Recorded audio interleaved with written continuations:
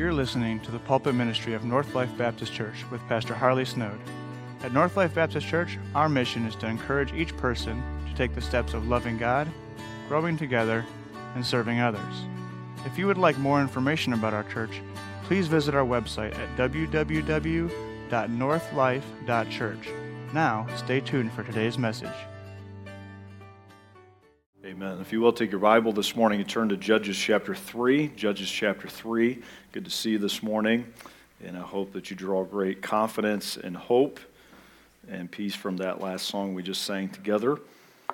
He will hold us fast, and often we fail Him, we let go of Him, and He continues to hold on to us. What a comfort, what a challenge this morning. Judges chapter 3, before we get to that, just a few things of note. Number one, if you could pray for Brother Eric Snyder, who I think I see, yes, back there today. Pray for him. His father passed away this weekend, and family's meeting later, I think today. Pastor Nathan let me know that. So pray for Brother Eric and just comfort for his family and wisdom for them as they proceed. And then a couple things of note as it relates to our church. God's really blessing our church, and we had a great wellness weekend last weekend. Excited about what God has for us as we head towards spring. Any of you did the warmer weather trick your plants yet? We have some daffodils kind of peeking up, just the little sprouts, and a few said even some trees budded just a bit. It's kind of been an interesting winter. I'm okay with it, as long as we don't have snow in like June this year as a result of this. But it's been an interesting winter. But God is blessing our church, and we're growing. And so a couple things of note, a couple things today, and then we'll talk about a couple things next Sunday as well. But the first thing is, if you could pull up that first slide there, guys, we are having some issues with our parking lot, good issues. This is you can see the church there. It's a little dark, but you can see kind of vertically, Backerville Road would be, maybe I should have flipped the picture, but that would be this road here for those of you geographically challenged. And you'll see our north or our front parking lot. And we have a lot of parking in the back of our building. And what's been happening lately, just because of how God's been working in our church, I think even last Sunday we had a few people pull in, see no parking spots, and just leave. And we don't want that, obviously. And so if you could help us with a couple things as it relates to that. First of all, if you are a visitor here today, continue to park wherever you feel led to, okay? This is not for you today. As well as for our seniors and those that maybe need to park closer to the building, feel free to use the senior parking that's kind of right behind you in the front of the building. There's a few handicap spots here, as well as use the north parking. But I would just remind you, there's also some handicap spots and parking spots right by the door behind the building. And so if you're looking at the layout there, kind of between where the Lighthouse Pool and Spa is and the new karate place that's there, to the left, kind of that little shopping bag, I think it is the blue one there. In between, we have a two-way street that's there, or alley. And so if you just come in our parking lot and go if you come in past the sign, if you're on that side of the sign, you can just go straight back, and there is well over 100 parking spots behind our building. And so here's what I would ask, if possible, if those of you who are in decent health, and let's try not to milk that too much if you want to park close to the building, if we can try to fill from the back to the front a little bit more. I'm not saying you have to park all the way in the back corner, but that would help us out just with flow. And if we can start working on that next Sunday. We have Easter coming up, some really key big days, and so that will help us to get in practice for that.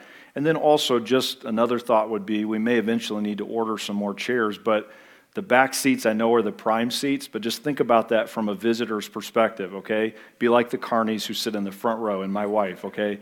Yes, there you go, Rachel. Pat on the back there. But anyway, just those couple of thoughts as we think about moving into spring, and that would be a huge help to us.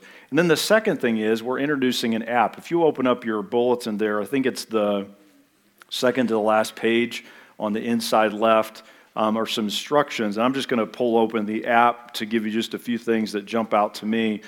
So there's basically a couple of purposes for this and two different audiences. So there would be the audience of anyone who's visiting today or is a friend of our ministry. There's some benefits you can get from the app. And there also are some exclusive benefits for those who are members of the church. So I want to talk about those for just a second. And then you can read through the instructions. So in general, if you will look at the first paragraph there, it talks about how to download the app. The app does not have the church logo. It just has, let me pull it, Church Center is what you'll see on your app, on your desktop or on your tablet on your screen there. You'll download it, you can log into it, or you can access it. It'll give you like a code to authorize it to your phone. Anyway, so you can download it, and then on the app are some things just for the general consumption. Today's bulletin, you can have you can click on a little tab and it'll give you a digital copy of that. Past sermons, so if one time's not enough and you'd love to hear yours truly again, or that guest preacher that you get a little bit of a break from me with. Sermons, then YouTube, so it gives you a direct link to our YouTube channel, and then Facebook. So those 4 little tabs are on it. And then at the bottom, there is a way you can give through the app. You can also click on groups if you're a part of our small groups, even if you're not a member, and click on your group, and you actually can see your class, like who's in your group, and it gives you some ability to connect with them. And then the key feature that really launched this initiative, because I'm not all about just giving you more things to download or things to interact with, is for our church membership specifically, a lot of us have a very short history with each other. God's brought a lot of new people here.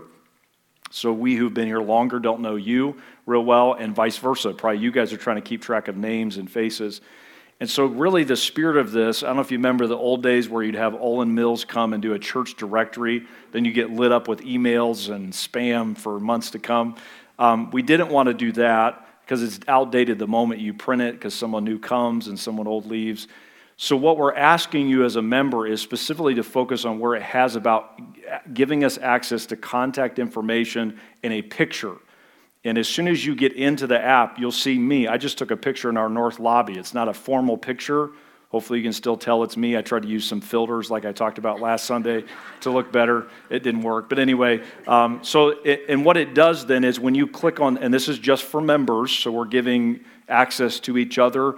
This isn't for general consumption, and those that are praying about joining, you would be invited to this after you join our church as a member. But you'll see just a little picture there. And then, that's their wife, and that's the name of their children. So it gives us a way to kind of connect and build rapport with each other, and that database is always updating and refreshing as we onboard. Now, here's what I'll say lastly, and we'll get into our text today. It doesn't work if you don't participate, okay? So we need you to, if you're a member of our church, we'd ask you to go to that section. All the details are there in the bulletin. And then the last thing I would say is if a few weeks we see a lot of lag on this, we may actually put a help desk in the lobby, and you can walk out with your phone, and we literally will help you with it, okay? A few of you mentioned also you may not have a smartphone, and so apps to you is, what is an app, okay? Or I don't have access to that. I believe they're also, Pastor Dave, they can go online, right? So you could use your desktop or your laptop, and we'll make sure we include those instructions in next week's bulletin. But those are some questions about that. So if you have any other questions about that, probably don't talk to me. Talk to Pastor Nathan or Pastor Dave, and they'll help you get up to speed with that. But looking forward to that having a part in our church moving forward. All right, Judges chapter 3. And let's look, if you would, verse 7. We're looking at, again, resuming our series as we study through every generation, a study on the relentless grace of God as described in the book of Judges. And we now we're done with the introductions of chapter 1 and chapter 2, and now we enter into the first sequence of this cycle that we see the Israelites going through. Verse 7, and the children of Israel did evil in the sight of the Lord. Notice these next 2 words, and forgot the Lord their God, and served Balaam and the groves. Therefore the anger of the Lord was hot against Israel, and he sold them into the hand of Chushan Rishathaim. All of you are glad you didn't have to read that today. King of Mesopotamia, and the children of Israel served Chushan Rishathaim 8 years. Go down to verse number 12. And the children of Israel did evil again in the sight of the Lord, and the Lord strengthened Eglon, the king of Moab, against Israel, because they had done evil in the sight of the Lord. And so we're looking at today grace for, as you see there in verse number 7, the forgetful generation. Grace for the forgetful generation. Let's pray together. Lord, thank you today for your goodness and your grace and your tenacity, Lord, to have a relationship with your people. Lord, a people made up of people like us with all of our shortcomings. Lord, of all the things we struggle with, none is a greater struggle for us than to be so prone to forget you in our ways, in our thoughts, in our directions, in our initiatives, in our reactions. And Father, thank you that you are greater than our minds, you're greater than our feebleness and our frailty of thought. And that, Lord, you have thoughts toward us of peace. You have a plan for our lives. You have a purpose. And thank you, Lord, that plan and purpose rests not upon what we think of you or what we forget about you, but what you know of us. And, Lord, what you think about us. Pray, Father, you would use the examples of this text today to challenge us, to encourage us. That, Lord, we can remember you. We can come back to you no matter how many places and times we've forgotten you. And you are ready and able to deliver us and to direct us and just renew that confidence in you, we pray. Bless this study. Be honored in it in Christ's name. Amen. Somebody was talking about as we age, one of the things that happens is our sense of time changes. Specifically, we tend to want to go to bed earlier, right? And whether we want to or not, we tend to get up earlier. And somebody was talking about just how early they're going to bed now. I don't know if you can remember the last time you stayed up beyond 9 p.m. I mean, that's like just edgy, existent for you maybe today. But he was talking, somebody said this, I'm not saying I'm old, I'm just saying that my dinner time and my bedtime are getting dangerously close together, okay? There's just not much of a gap now between those two events in my life, that rhythm. If you notice that as we move through life, that things that we used to know, and not just know, but believe in and have confidence in, that as the years go by, we tend to maybe forget that or to let that conviction fade over time. We see that happening in the life cycle of Israel, and yet we see God being faithful in the midst of that. And may I just say this as we begin today, no matter how far and how long it's been since a generation has remembered God, listen to me, He will not let us forget Him. We can ignore Him, but we cannot forget Him. And the reason He's unforgettable is because He refuses to be so. And that to me gives me hope that despite a world that I feel like doesn't seem to remember God and does belligerently ignore Him, that God still is faithful to pursue His people and to draw men to Himself. And so we see clearly in the text today this example of how God provides for us His grace and mercy when we forget Him. Now, we're beginning, if you remember in chapter 2, He gives this cycle, right? Of this happens, then this happens. We talked about that cycle a few weeks ago. Now we have the first example of that, a couple examples of that found in chapter 3. And so God here, though He confronts the sin, He always offers a way back to Him. And so we're going to talk about briefly today the first three judges, Othniel, Ehud, and Shamgar. And these three men and how God used them, despite even their own shortcomings, at least some of them, to bring about this renewal in the ranks of His people. So the question today is this: in light of so many trying to forget or ignore God in our day, how do we still believe that He remembers His people? So let's today talk about two areas of spiritual amnesia, forgetfulness, that God still offers grace to us when we find ourselves in their throes. Number one, let's talk about, first of all, where we struggle with forgetful abandonment. All right, forgetful abandonment. Miss Tony posted this past week of their kids. They had a Valentine party, I think, homeschool co-op, and they had different themes. You remember back when you did Valentine boxes and then all your classmates would put them in and you would decorate the box? This was Jonah's box, and it actually it's a box dressed up like a pastor. I mean, what's more lovable than a pastor? I mean, that's just like the embodiment of love and affection. But you can see he's got a tie. Can you see that there? And I think a little name badge, hello, my name is Pastor, or something like that, in a little white square there. The heart, and that's the head. So I don't know if that's what he's saying I look like. I have a heart shape. I know I have a big head, but I don't know if it's like that. And he's got a Bible and a little podium. I would love to think that Jonah will, when he's 18 years of age, think pastors are amazing, all right? I think he does, maybe doesn't know me real well or other pastors, but as of right now, he's into that. You notice that as we move through life that we begin to forget things or not savor things we used to.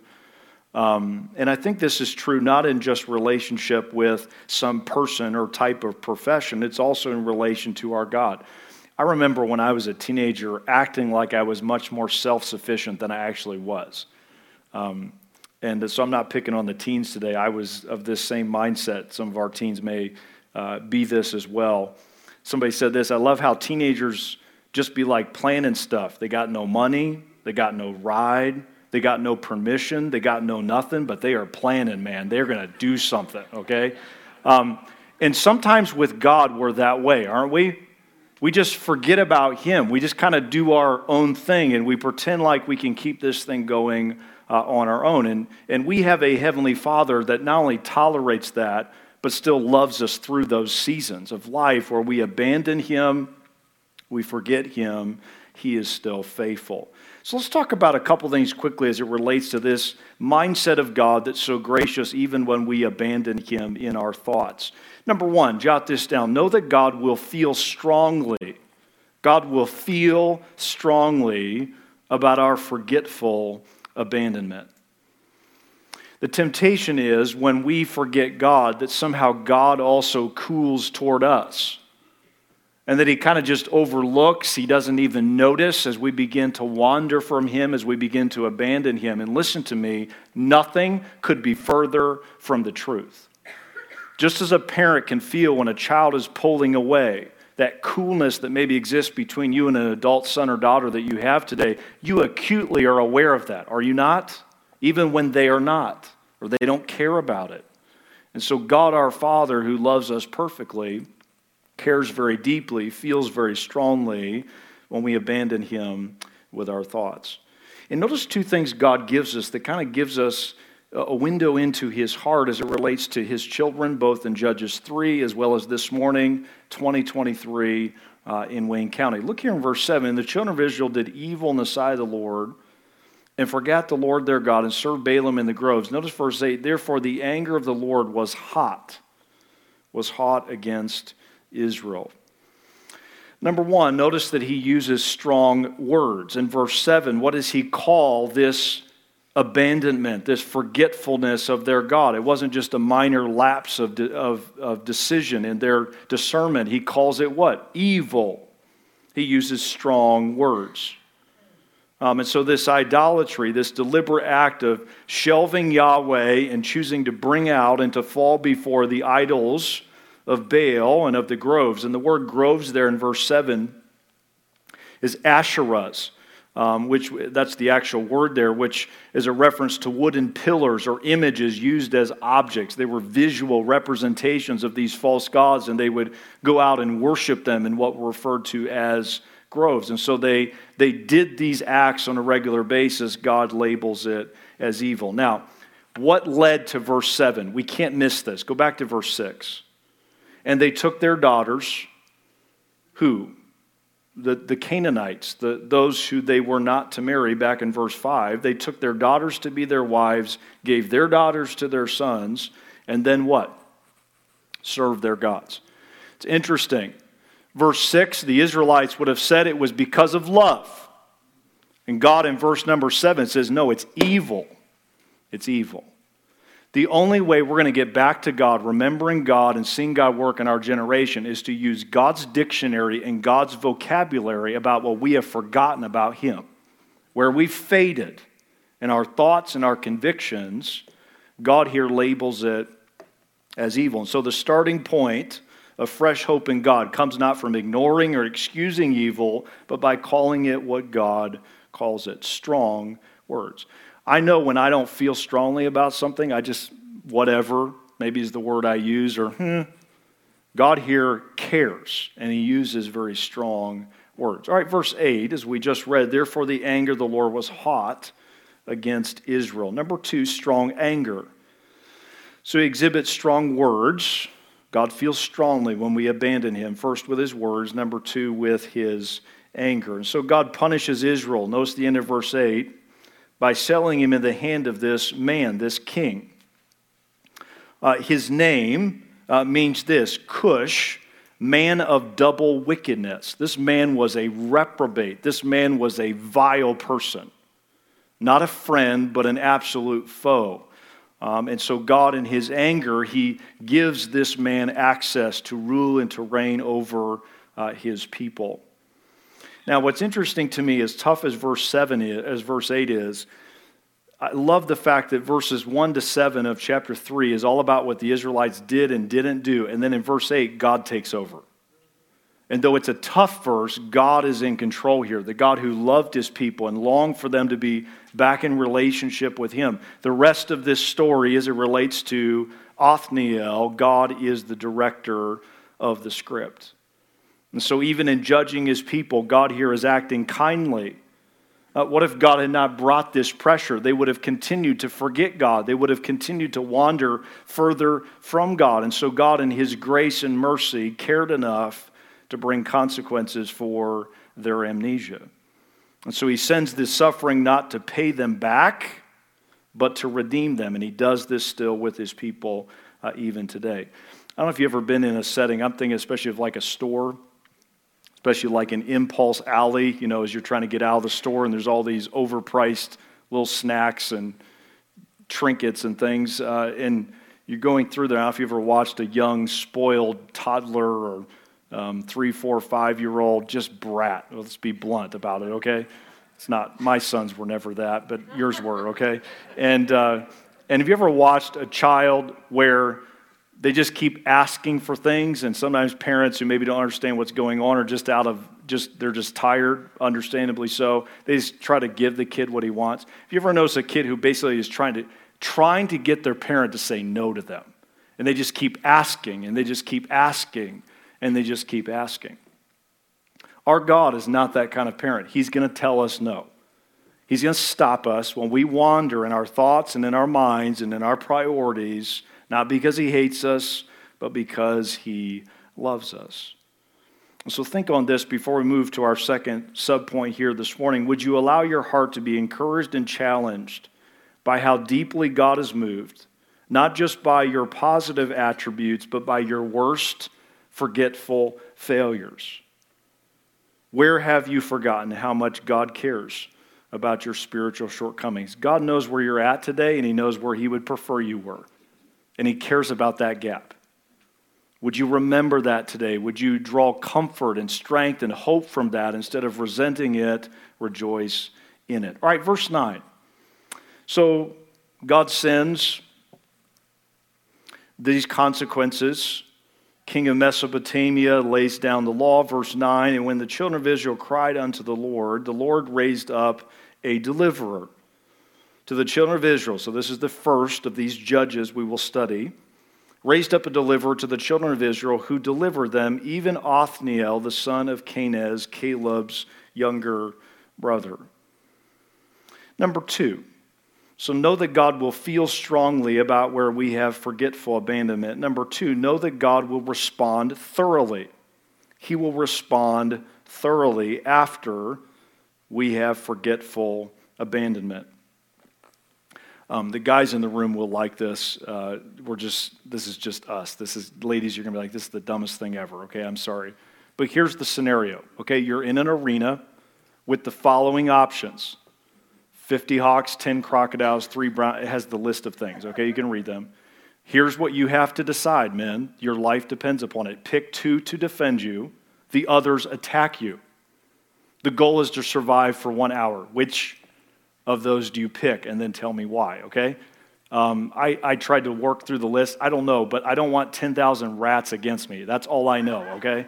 I don't know if they can defend me, but I'd be running around like a girl screaming at the top of my lungs if those were against me. Have you ever been in an arena of your own choosing? You've got yourself in a pickle, as we would say. You've gotten yourself into a scenario that you can't get out of, and you're just trying to survive. Can I tell you this? If God is on your side, who can be against you? Like, there are scenarios and there are mistakes that we make, and there's just blunders that we make mentally and emotionally and psychologically, all these things that we do. But if we will let God be our defender, if we'll let God be our deliverer, there's nothing that he cannot cause us full recovery. And so we must believe in this, that God, the God of all grace, is sufficient to respond, listen to me, to the consequences we brought upon ourselves.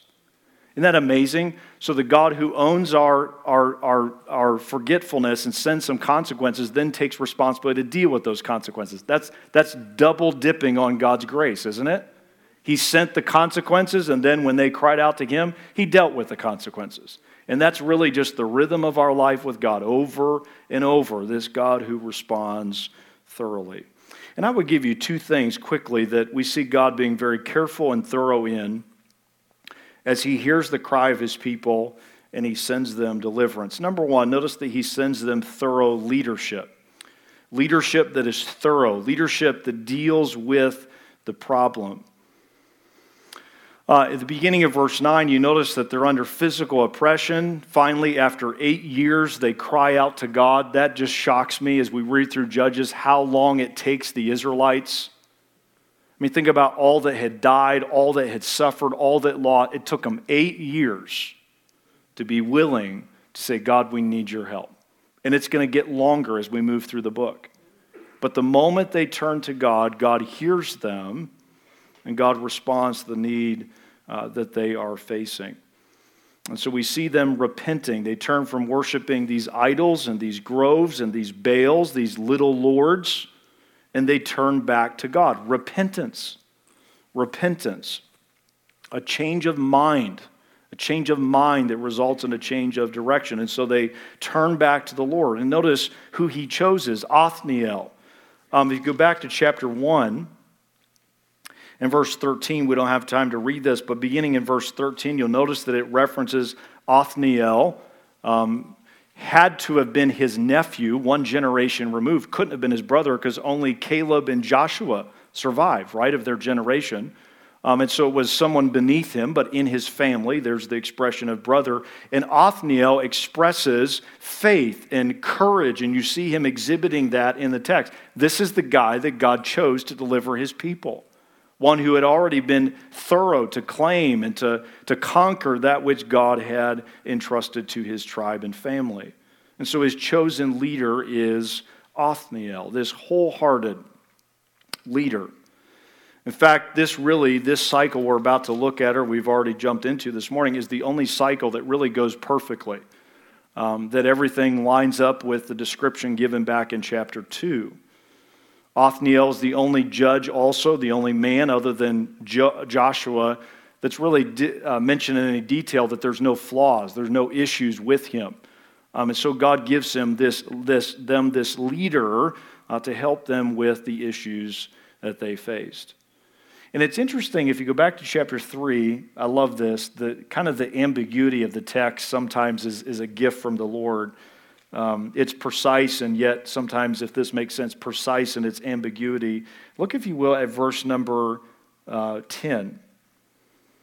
Verse 9. The middle of the verse, it says, the Lord raised up a deliverer to the children of Israel. Then notice this phrase, who delivered them. And my question to you is this, who is the who referring to? And I would say to you, probably, it is both. Is it the Lord? Is it Othniel? Is it both? I think we see God ultimately is the one responsible, but he uses a human vessel. He uses a chosen vessel to bring his deliverance to his people. And so thorough leadership, God sends the way of his people. Having sent trouble, God now sends leadership. The whole script is directed by God. And so he chooses this leader who will lead them out of these consequences. Verse 10. How's it all go down? And the Spirit of the Lord came upon him, Othniel, and he judged Israel and went out to war. And the Lord delivered Chushan-Rishathaim, king of Mesopotamia, into his hand, and his hand prevailed against Chushan-Rishathaim. And the land had rest, notice, 40 years, and Othniel, the son of Kenaz, died.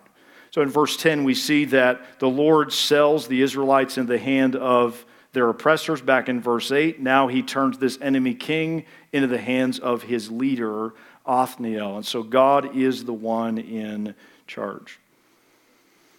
And so God sent the trouble, God sent the spiritual leader, and then you notice in verse number 10, it's clear, the Spirit of the Lord came upon him. God sends his Spirit. And so God is the one in charge of restoring and renewing his people. Just a caveat here, in the Old Testament, the Holy Spirit's relationship with God's people was different than it is today, right? We understand that. We're going to talk about the Spirit coming on Samson later on in the book of Judges. But we today, when we receive Jesus Christ as Savior, we would say, kids would often, we ask Jesus into our heart. Technically, Jesus is at the right hand of the Father, right? I know what they mean when they say that. When we receive Jesus Christ, we have the Spirit who comes and lives within us, right? We become the temple, the earthly dwelling place of God. And it's interesting because when God sends revival in the Old Testament, he tends to do it through a singular vessel that kind of primes the pump or sets the tone, and then God's people follow that. If you go to Acts chapter 4 and verse 31, it says the Holy Spirit came on all of them. And so the Spirit today, listen to me, is not just for a select few elite leaders, it's for all of us. If you know Jesus Christ as Savior, you have the Spirit within you. And here's the thought today. That means you and I, together with the Spirit in us, can be a part of causing others to remember God, to come back to God. We're a part of the solution. And so it's been decentralized. It's been given to each New Testament believer who is in Christ. And so this thorough leadership God sends in Judges chapter 3, we also have a part in our day. All right, go to verse 11. We just read it. The land had rest 40 years. And the Othniel, the son of Kenaz, died. Don't we love the fairy tales? And they lived happily ever after. Don't we wish that's how this story ended? We know because there are a lot more chapters to follow, chapter 3. In fact, another one here, even in chapter 3. But we see that the rest, number 2, you could jot this down, thorough rest. Though it was thorough, they had peace, it was not forever. The episode here in Judges 3 does not end with peace. It ends with what? Death. It ends with death. Othniel was a great judge. The peace was real. The peace was thorough, but it did not last. Why? Because the one it depended upon also did not last. And here's the beauty of this. We're going to look at this all throughout the book of Judges, and I stressed this when we began. The judges in the book of Judges are not heroes to imitate. They are reliefs with all of their flaws to contrast against the judge who alone is faithful to deliver his people once and for all, and that is Jesus Christ. Who, by the way, never will what? Die.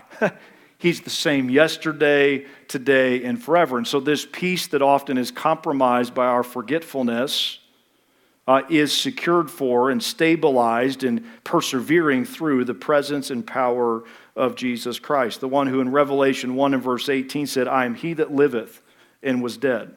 And behold, I am alive forevermore. That's the judge upon which we come back to God even when we most forgotten him. This week, and many of you have been sharing, and teens I hope you're excited about as well, but many of us will start meeting with our mentor relationships between the teens and the adults who volunteered, and Caleb drew the short straw. Richardson, he's stuck with me, and so we're meeting for lunch this week. And I was thinking, he feels called to ministry, and so I think that'll be a unique relationship that we have and anticipate with him as a senior. But I was thinking about this as far as like leadership, how you're always just a few years removed from passing it on to the next guy. I don't know if you sense that or not. Life moves so quickly. And at the risk of you getting excited today, have you thought about the post-Pastor Snowd era of your life and of this church when you're done with me? You're not stuck with me anymore. And either I burn out, I flame out, hopefully not those first two, or I age out into something else or move on to glory with the Lord. But we all know today that our leadership is a very limited window, isn't it? Our influence, the little bit of time that we play. And I'm not saying that my contributions in this place and in my family don't matter. But at best, my leadership is just a stopgap till Jesus, the judge, shows up. Who, by the way, will establish peace that will last for 1,000 years on earth. Versus the few that Othniel was able to bring in. And then for all of eternity, this peace that will never end. And so we look ultimately to Jesus as the one who fills in the gaps of others who are limited in their leadership. Think about this question today, even if God's people forget or forsake him, he is always one prayer away from renewing us. A prayer in Jesus' name, asking for God to renew us, to remember, to cause us to remember who he is and what he longs to do for us. This question, do you believe this enough to start or to keep praying for peace in your generation and the ones who will follow, because of the judge who is the same yesterday, today, and forever? I think sometimes we pray and then we move on and we forget that we ask God to do something, and that sometimes God's going to do that or follow through on that prayer, but years and years later. A friend of mine just shared this with me the other day. He said, don't forget, prayers prayed long ago. You'd be surprised how many things happening today were prayed for long ago. God is deliberate. He is not delinquent. He will answer those prayers. He will follow through on what we're asking him to remember, help us to remember, help us return to. Are we willing to ask him anew and afresh even this morning? All right, number 2, go to verse 12. So we have the crisis, we have the resolution of that crisis. Othniel dies, 40 years of peace, and as is very typical when we have some easy times and seasons, we start forgetting things again that we once knew. Verse 12, and the children of Israel did evil again. Notice that word.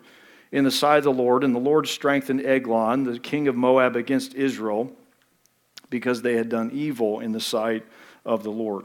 Number 2, so forgetful abandonment. Number 2, God is still faithful to extend his grace when there is forgetful repetition. Forgetful repetition. If I were to ask you today, who is a famous gangster that you can think of, maybe from like the Chicagoland days, and especially I'm thinking like the Dick Tracy nicknames, I don't know, that's aging me and some of you, but just some of those handles, I was just looking up some of them, some ones I had not heard of or hadn't heard in a while. Any of you heard of TikTok Tenenbaum? He had bomb abilities, okay? Guy named Cadillac Frank, and then the one I'm familiar, Scarface, right? Capone. And all of those were nicknames that they got from their past, right? Things that they had done that they were known for, either mistakes they made or crimes they committed or things that they were held in renown for. This is a totally cheesy thing, but last night I said to my family, I said, have you ever read that where your gangster handle is the following 2 things? The color shirt you're wearing, and then the last thing you ate. Okay, so think about that for a second today. I know this is no spiritual application, just to keep you awake today. And so I said that to our family, and we all went around, we looked at our shirt color, and we said we were eating. And Ian said to me, he said, black, he had a black shirt, and then he said, we had ordered Chinese. We came back from boys' tournament, so he said rice, and he's like, no, it's popsicle. So his name, his handle is Black Popsicle. That's Ian's gangster handle. So you probably got some weird ones as well. But the name comes from what we last did or what we're known for in the past. Any of you in the room, if you are known before God by your past, that one of the things you would be known by is repeat offender? I would. Over and over and over again. And may I say to you today, we never especially repeat things with God that are failures unless, listen to me, first of all, we forget him. Because why in the world will we do again what causes guilt and shame and brokenness of fellowship between us and God? And so these repeated things are often things we don't think God can restore us in. I don't know that I'm as concerned about my generation and its issues intrinsically. It's the fact we just keep doing them. And we're doing the same things that our forefathers did and those before them. And we just repeat. And in the book of Judges, God shows to us a side of himself that, yes, is direct in confrontation, but gracious in offering to us a way back. You may want to write this down. The only sin outside of the grace of God is not the repeated one, but the unrepented one. Key statement today. The only sin outside of the grace of God is not the repeated one, but the unrepented one. And I'm not saying we're flipping it in. I'm not saying we shouldn't be broken and there should be a pause before we come to God with our contrition and our repentance and our sorrow, godly sorrow that works repentance.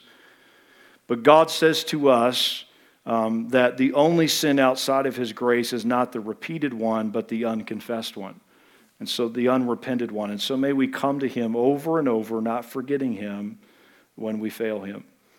And so we see this same issue in the life cycle of Israel. Let's talk about a couple things in this area of forgetful repetition. Number one, know that God will confront personally every forgetful repetition. Know that God will confront personally every forgetful repetition. And here's what I think often happens. This is just me in my life, and probably this is true of others in the room, is that after we fail God a few times in a given area, I think we sometimes believe God just kind of passes us off to a third party. Okay, idiot so-and-so, here they are again. You know what? I'm gonna offboard this. I don't have time for this. I'm not going to be personally involved in seeing this person restored. Maybe we'll let them be restored, but I'm not going to be personally engaged in that. And nothing could be further from what the text clearly gives us this morning. Look at verse 12 again. Maybe you caught this when we read it. And the children of Israel did evil again. So there's the repetition. In the sight of the Lord, Lord strengthens Eglon, the king of Moab. Notice the end of the verse, because they had done evil in the sight of the Lord. Did you notice that? 2 times. It stresses in one verse that they did it in the sight of the Lord. And so know that God will confront personally every forgetful repetition of sin. So number one, jot this down, personal sight. God sees it himself. He notices it, he sees it, he responds to it. And so they do again this evil that they had done prior. God sees it, and God is about to deal with it.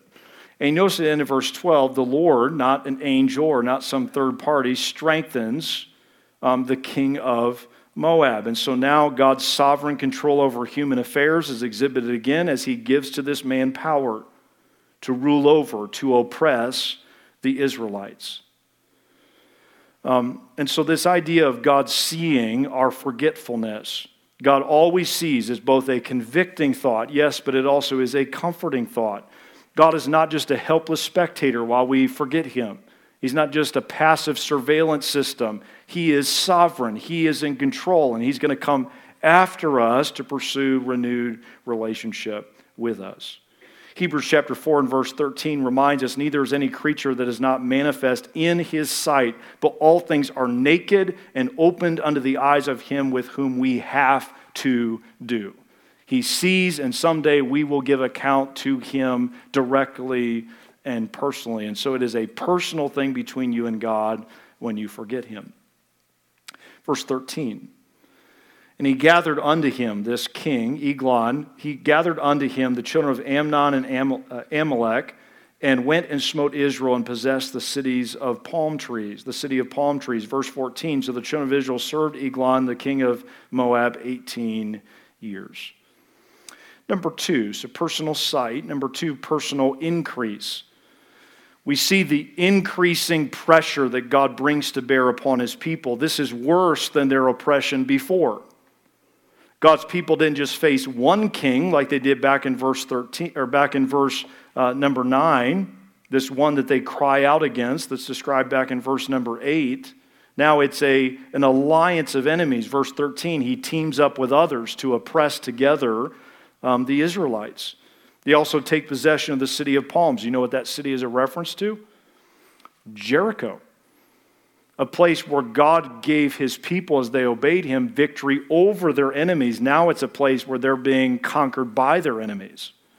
And so we see this ratcheting up of God's consequences to them. Further, you notice in verse 14, the endurance of this oppression was what? 18 years. A decade longer than the previous oppression they had, described earlier in verse 8 and 9. And so the increase of the consequences, God is intricately and personally involved in bringing them to bear in the lives of his children. One of the things I love about God, I don't like it about God, but I love it about God, is that he will do whatever it takes to get our attention. And one of the things I've noticed that when we begin to forget him, he has to raise the bar. He has to intensify the consequences. And our God loves us enough to do that, not to ruin us, but to restore us to himself.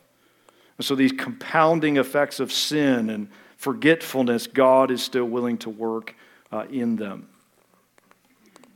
The other day I heard someone say this. I think this is good because we have God's attention, but He also wants our attention.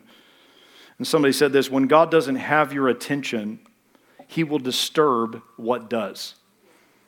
And that's what happens here. Is God doesn't have their attention. He doesn't have their focus, and so He disturbs what does.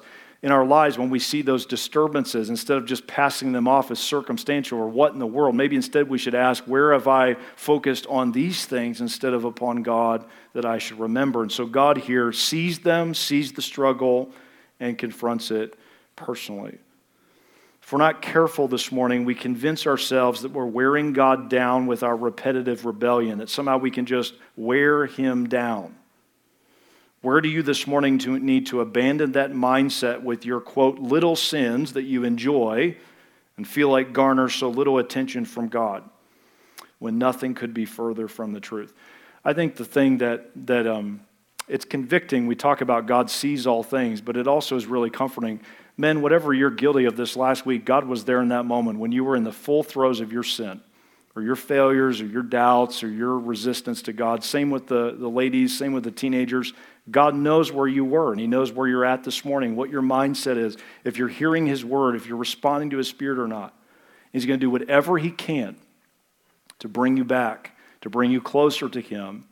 Would you be willing to be open to that activity in your life today? All right, secondly, let's spend a few minutes here as we finish. Know that God, number 2, or capital B there, will deliver uniquely. This is a key point today. Know that God will deliver uniquely after our forgetful repetition. God does things in unique ways. If I were to ask you today, what is the most unique food you've eaten? And typically when we say that's unique, we don't necessarily mean that as a compliment, right? You get a Christmas gift, that's a gift. That's a gift, all right? Or that's unique. I've never seen that or heard of that or thought I would loathe that as much as I do, okay? Whatever the case may be. But the word unique, we don't necessarily use that in a positive way. A friend of mine who's traveled more than I have sent me the other day a video of this is a delicacy. I didn't ask the price. I'm sure this is not a cheap menu item, but it's a Chinese delicacy called yin yang fish. And it's a fish whose body is deep fried while its head is protected. And what's weird about it is they cook it in a way. I know this will push lunch back a bit, okay? That's always my goal as pastor. Where they don't cook the inside of the fish, where it's still moving as it's sitting on your plate. And they try to time it out. And the one they had was the fish was like puckering up its lips while it's sitting on the dish. And the goal is that it would survive at least a half hour until the presentation of the dish and the person can dig in and eat as the thing is still moving. That isn't just unique, okay? There are other words that come to my mind that, okay, is one of them, okay? I don't think it's a word, but that's not for me. Unique things. I'm a meat and potatoes guy, okay? Heidi's broadened my perspective a little bit. I like things I can trust and count on, things that are predictable. Here's one of our biggest struggles, and I hear this all the time in our ranks, especially from those that are my age or my senior, all right? Pray for Brother John. His birthday's today. He is much older than me.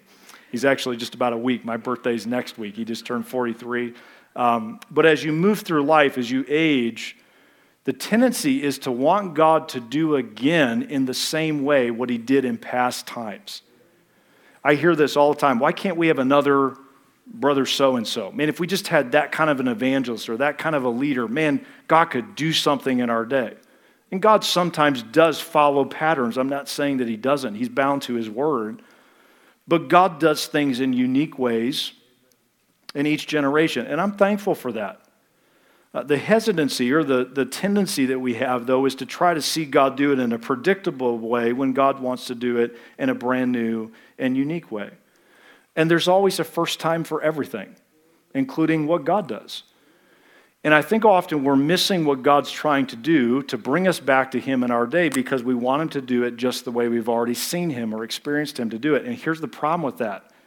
The methodology now becomes our God or our deliverer instead of the God who sends the deliverance. God, I think, keeps us on our toes to remind us it's about Him. He's going to do it His way, on His terms, Our job is just to be ready and prepared to lean into and to participate in what God is doing. And so we see him doing this in a very unique way in this story of Ehud. An amazing name, all right? So if you're grasping for a name for your next child or grandchild, I just submit that to you for your consideration, all right? Let's talk about this quickly as we finish. Notice in verse 15, we see the same pattern again. When the children of Israel cried unto the Lord raised them up a deliverer, Ehud the son of Gera, a Benjamite, a man left-handed, and by him the children of Israel sent a present unto Eglon the king of Moab. Let's read just the summary of the story here. We don't have time to break this down at length, but Ehud made him a dagger which had 2 edges of a cubit length. A cubit would be the span from the elbow of a man to the middle finger, the longest extremity of the hand. That's the distance here. So a decent size blade. And he did gird it under his raiment upon his right thigh. All of that. The left-handed, the right thigh are significant as we move forward. Verse 17, he brought the present unto Eglon the king of Moab, and Eglon was a very fat man. All right, the scripture just puts it out there, right? Verse 18, and when he had made an end to offer the present, he sent away the people that bear the present, but he himself turned again from the quarries that were by Gilgal and said, I have a secret errand unto thee, O king, who said, keep silence, and all that stood by him went out from him. And Ehud came unto him, and he was sitting in a summer parlor, which he had for himself alone. And Ehud said, I have a message from God unto thee, and he arose out of his seat. And Ehud put forth his left hand, took the dagger from his right thigh, and thrust it into his belly. And it goes on the next verse to be a little gross, so I won't read it. But we see that Ehud, God uses to deliver his people in a unique way. Let me give you 2 things as we finish in this area. Number 1, we see unique leadership. God chooses a very unique man to be the human vessel he uses to bring deliverance to his people.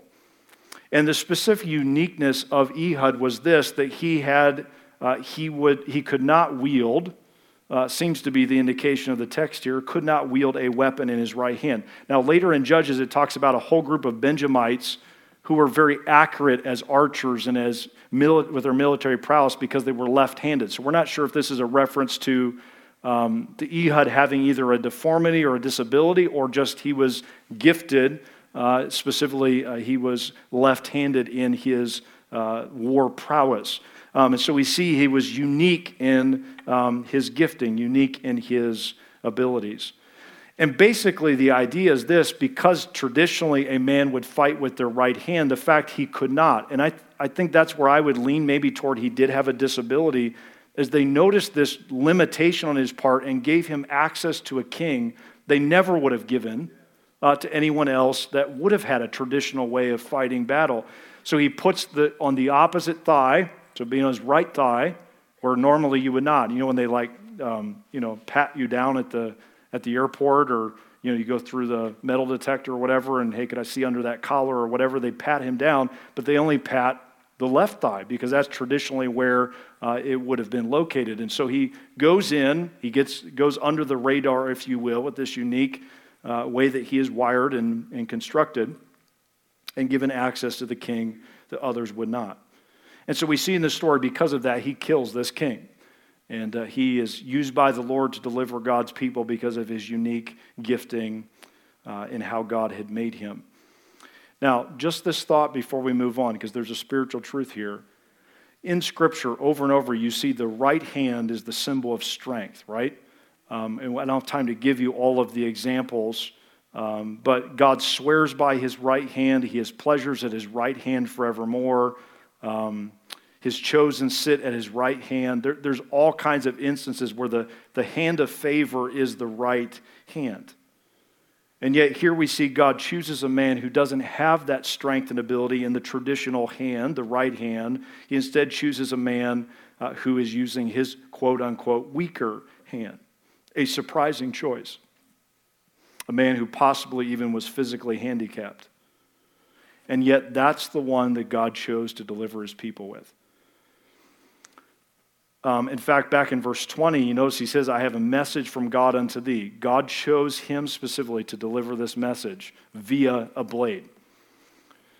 And here's just the thought as it relates to God's deliverance in our day. Often the reason we have lost hope in our present generation is because we are looking for the ideal leader instead of being led by and delivered by the overlooked one.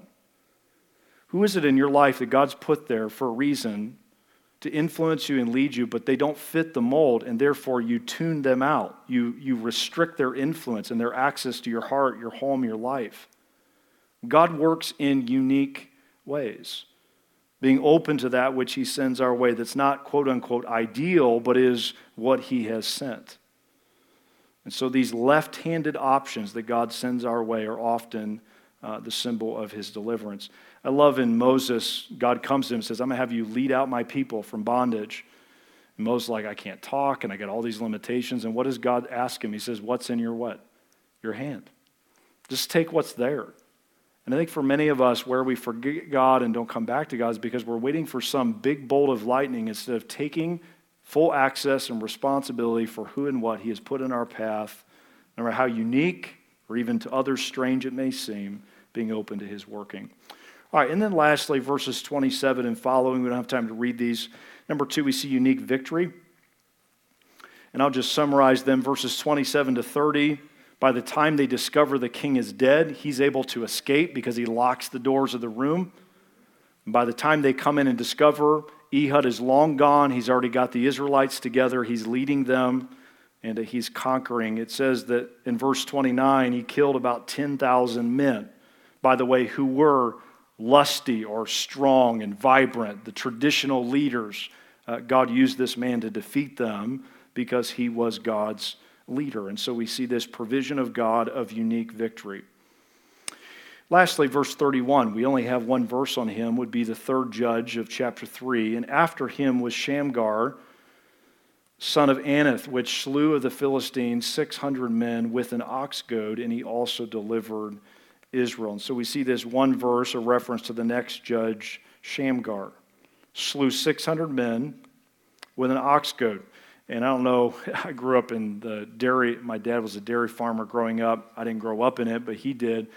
You ever seen those little zappers they use? That's what I think of with pigs, got a little electric shock in them. This would be pre that, but they would prompt animals. They would direct animals with just a sharp stick, with a little stick. And this man, with just that, kill 600 men. Again, using unique things, unique people to bring deliverance to God's people. Now, what's the spiritual import of this or application of this? God using unique things. You do know that when the judge Jesus came, he also was a bit unique, right? Isaiah is clear that he had no form about him that we would desire him. He was despised. He was rejected of men.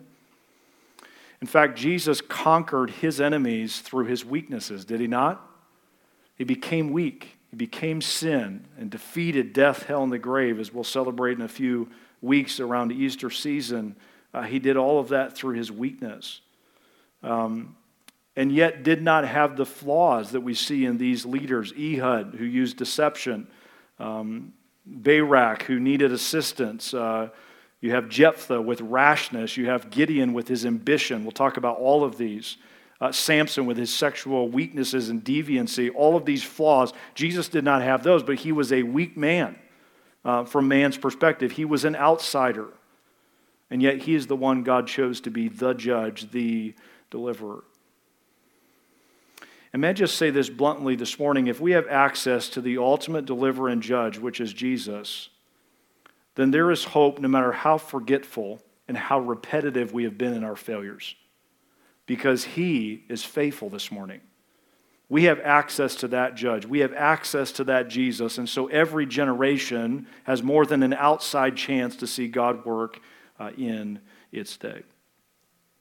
All right, look here in the text as we finish verse 9 and verse 15. And notice this pattern that precedes the deliverance. Verse 9, and when the children of Israel cried unto the Lord.